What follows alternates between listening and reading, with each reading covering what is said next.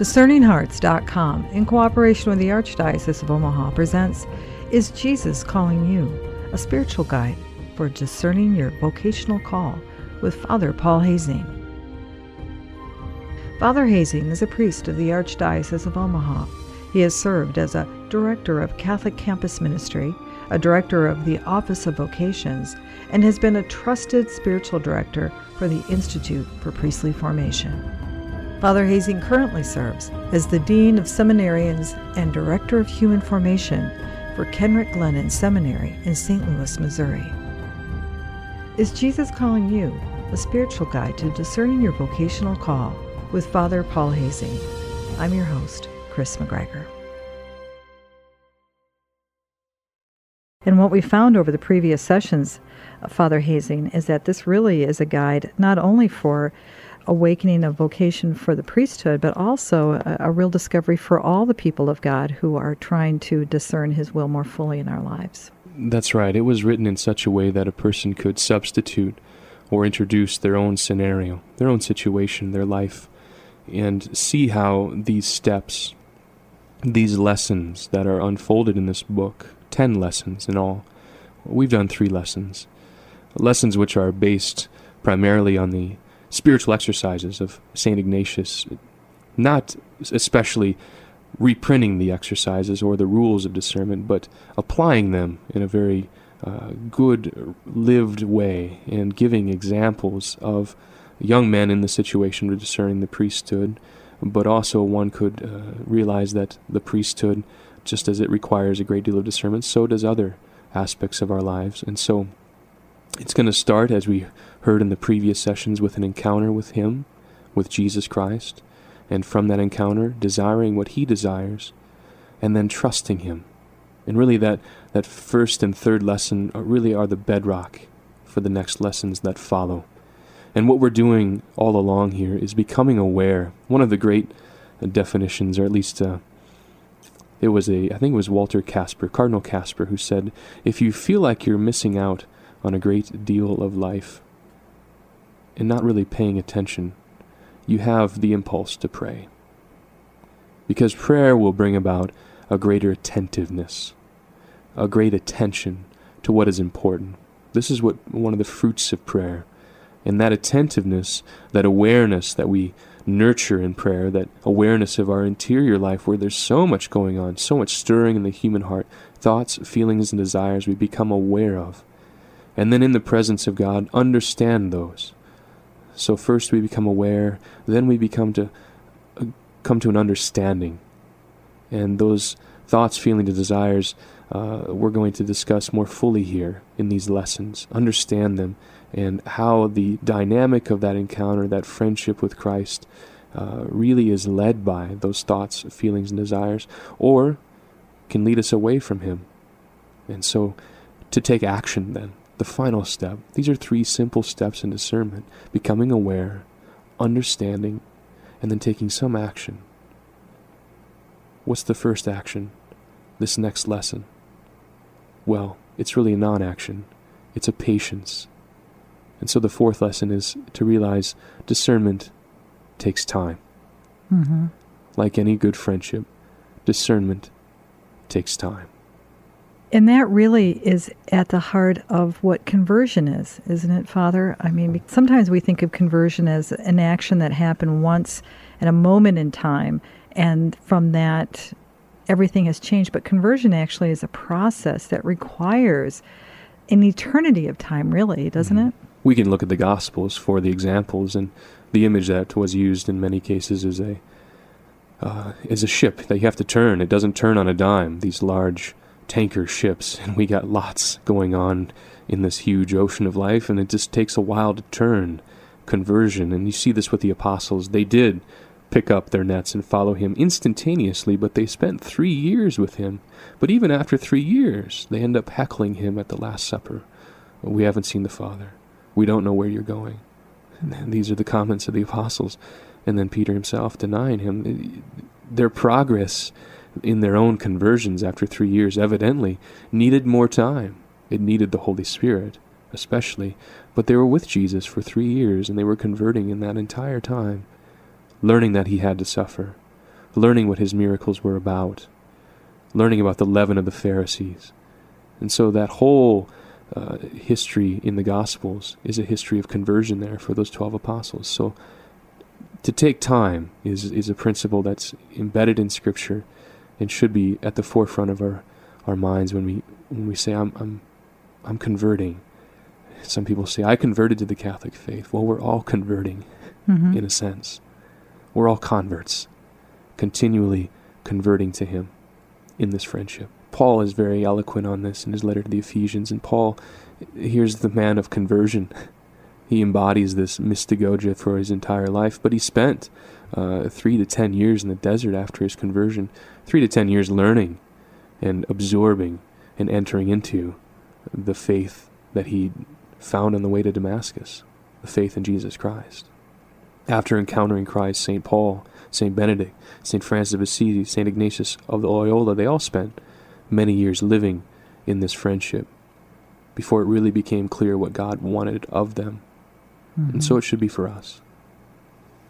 That standout example of St. Francis of Assisi as the statement by Christ to rebuild his church, he immediately finds that calling in the need to actually build or rebuild the Church of San Damiano, when in fact the mystery of that revealed to him over the course of time, that it was more than just the actual physical building of a church. Right, but he trusted enough to take that step of putting stone upon stone in his portiuncula, and he started to take those steps of being open to what does God want here, and eventually those steps led to the Pope himself, Innocent III, and finding there that rebuilding the church was this community of radical fellows who were ready to follow Christ anywhere. But it started with simple first steps. And so in seeing how things take time, we see how things are incremental. We're not called to discern from A to Z, but from A to B. And sometimes young men, concerning the priesthood, when they consider the priesthood, they ask themselves, am I supposed to be a priest, yes or no? All right. Well, the young man is maybe 18, 19, or 20. One can't even be ordained canonically. Right. The canon law requires at least 25 years of age before one is ordained. So yes or no is not answered when you're 21 or 18. Yes or no is answered as you go into the seminary and consider with the light of Christ, step by step. And God will give us enough light to take the next step, just as he gave Francis enough light to take the next step courageously, yet persistently, and always in prayer, always in friendship with Jesus. And so when we look at it as increments, we don't see it as this massive problem to figure out, to go from A to Z, and then let all this tension and all of this confusion and uncertainty settle in, because A to Z is a long ways. How will I preach? What will it look like? What will my parish be like? What will my pastor be like? Will I be happy living as a celibate? These are all A to Z considerations.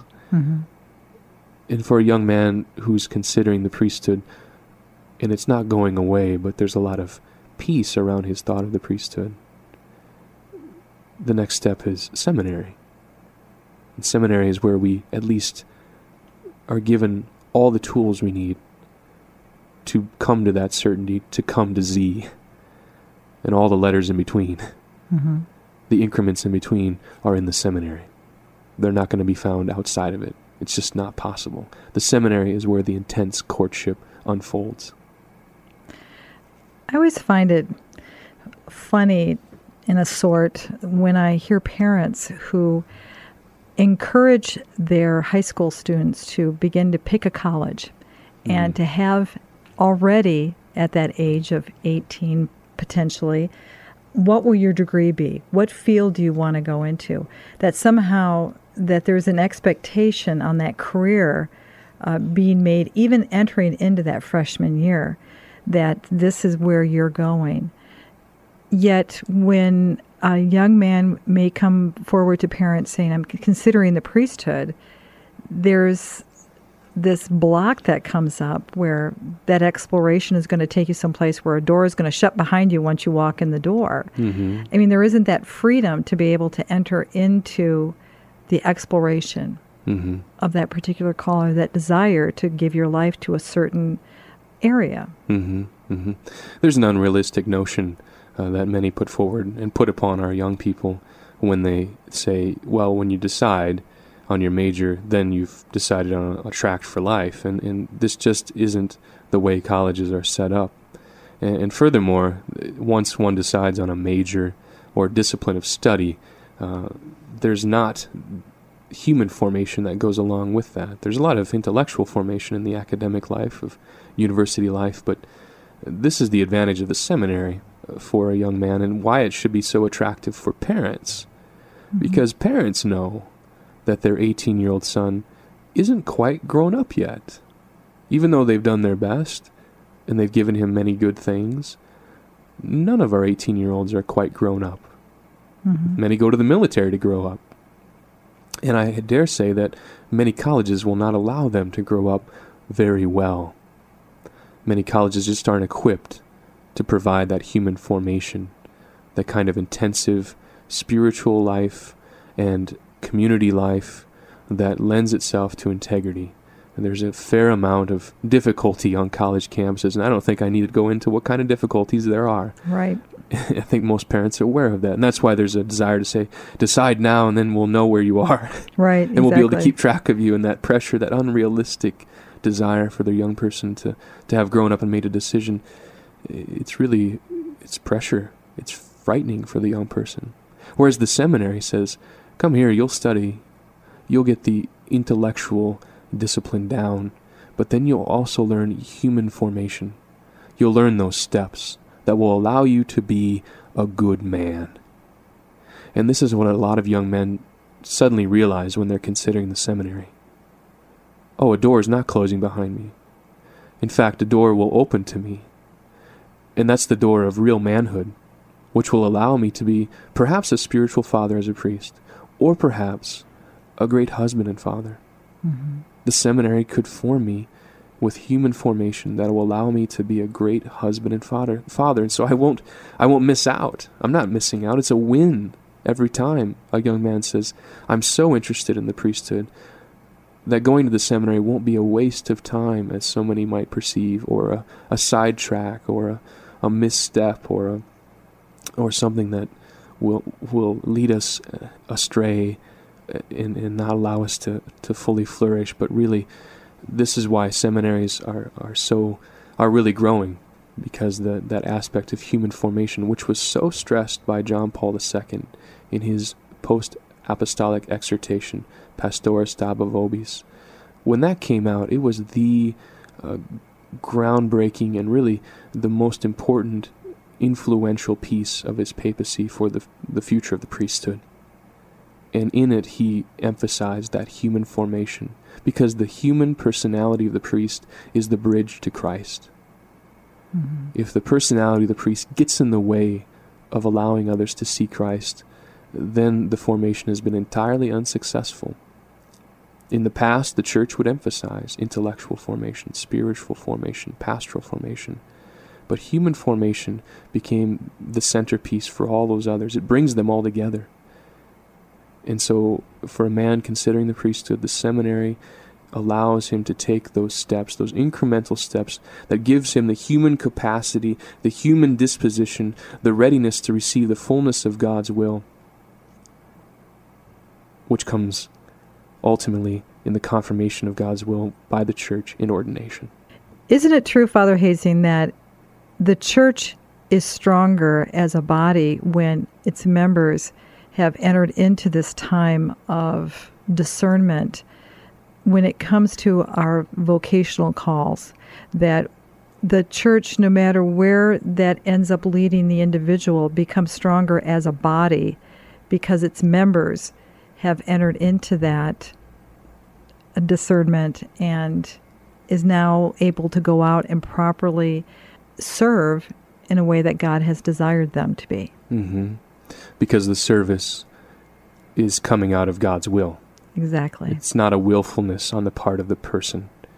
And anyone who's discerning is going to be engaged in those 3 steps of awareness and understanding and action, but also they're going to be engaged in increasing that life of virtue, increasing their sacramental life, and increasing their prayer life. And those 3 increases in every heart, in every person, will certainly strengthen the body of Christ, the church. And so discernment, having a discerning people in the seminary, in novitiates, in postulancies, everywhere, in married life, if everyone is discerning, then you have a very strong body of people who are not doing or seeking their own will, but God's will. And it becomes evident to the world. They're not doing their work, they're not doing their own will, but they're seeking God's will. And that's a fruitfulness that's very explosive, when a whole parish can be formed in that. Mm-hmm. Then it truly becomes a school of prayer. Mm-hmm. Which is what the parish has been described as by John Paul II, a great school of prayer. When we've had this time, the goal then would be to be receptive to the peace that Jesus has to offer us. Mm-hmm. My peace I give. Mm-hmm. Are we there? Are we ready? Are we vessels capable of receiving that peace?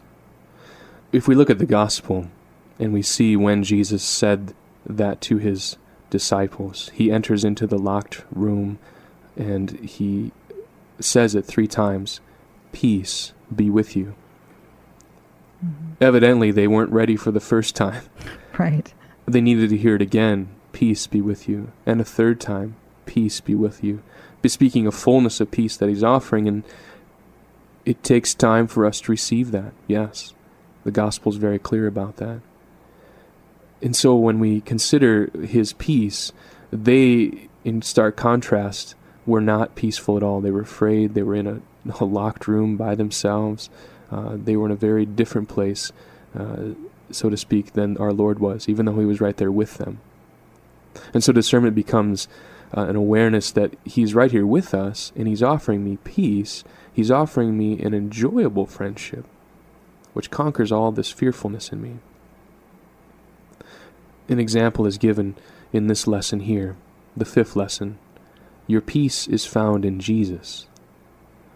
A young man who is in high school, dating for 2 years, goes to Sunday Mass regularly. He's there, and often once a week, besides the Sunday Mass. And he's very content at the Mass, very much at peace at the Mass. In fact, he confesses to his pastor, not a confession, but just says, "My best days are those when I go to Mass in the morning." And so this increasing desire to be at Mass because of this peacefulness he experiences in the liturgy of the Eucharist. And so really liking the Mass, feeling great after the Mass, he's becoming more aware, and he can't quite name it yet, that God, Jesus Christ, is allowing him to encounter a fullness of peace. And so this young man's desire for Christ and desire for that peace, being found in Jesus, brings him to the point where after a year of college, he says, "I need to enter the seminary." And this is a progression of anchoring ourselves in him who is our peace. So that encounter leads to that desiring what he desires, trusting in him.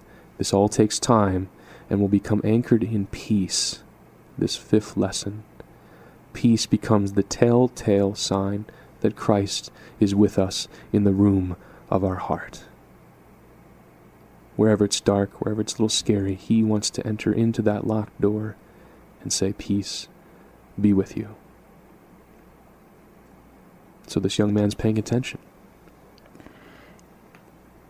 Being able to identify this process really requires, for those who are just beginning to experience this conversion, a person that they can turn to offer direction, mm-hmm. to guide them in this. Mm-hmm. It's very important in this particular aspect of the spiritual life, especially given where they're being led, that a spiritual director, someone as a vocation director, or maybe a pastor, or someone walk with them to help them to be able to give voice, vocabulary, to articulate for them, is it not? It's essential, and it really flows out of the spiritual fatherhood of the pastor. In nearly every one of these examples given throughout this guide, in every lesson, the young man approaches his pastor, or a priest friend of the family, or the vocation director himself. And in every episode, this young man allows the priest father to speak to his heart and allow him to make some distinctions, allow him to express what's in his heart, and then, as you say, give the vocabulary which will really make his prayer flourish. Because when we have the petition in hand, what do I need to be asking for? I shouldn't be asking for, am I called to be a priest, yes or no? I should be asking for, Lord, give me the strength to take the next step. And so giving the right petition to the young man, because a lot of our spiritual life and spiritual growth revolves around asking the right questions, those questions which come from the stirring of our heart. Asking and receiving. This is very clear. Ask and you will receive. Seek and you will find. Knock and will be open to you. And so this counsel offered by the spiritual father will allow us to go to God our Father and ask. Ask for what he wants to give. He's so ready to give it. But the key of asking requires that petition. And so the spiritual father can plant this petition in a young man's heart. It's a really important step to have that spiritual fatherhood. This is also so very true for women who are feeling a call to serve the church, to offer themselves as, whether it's the bride of Christ or as someone who is united in a consecrated life, in that hiddenness to be leaven to the world. It's very important for them to potentially ask, once again, for some guidance. The guidance of a holy person is stipulated very clearly in Ignatius's exercises. To speak to a spiritual person is required if one is to be discerning well. And so men or women, anyone discerning, would need to look for a spiritual director. There's 4 reasons to seek spiritual direction, 4 basic reasons. A person is experiencing some tragedy or darkness in their life, and they would need to speak to a director for a period of time. A person is trying to grow in virtue. They're really working through some difficult parts of their life, and they're trying to grow in a particular virtue, needing some discernment. Another person may be actively involved in ministry and working for the church, and this requires some spiritual support, some direction. And finally, someone who's discerning. Those are the 4 reasons to seek direction. And the direction is often given over the course of 30 days. Every 30 days to be coming in for at least an hour to speak with a spiritual director. So when I recommend to a young man to seek a spiritual director, I'm asking him to go in at least every 30 days for an hour. If need be, every 2 weeks in the beginning, just to get some basics down, just to get some understanding, just to establish the rapport of the relationship. The relationship isn't strictly dictated by that rapport, by the way. It's really, it's a matter of how well the relationship allows the priest to perceive what's happening. What's happening between the young man and God, or the young woman and God. Because that's what direction's about. Discerning what's happening in that relationship, discerning what's happening in the encounter. And to close this particular segment, especially on the close of Lesson 5, there is that reflection, that those questions that one should be asking themselves. First off, we might ask, what is the next step God is asking of you? And are you afraid to take it? If you're afraid to take the next step, we would ask God, our Father, to enter into the situation or the reality that causes us fear.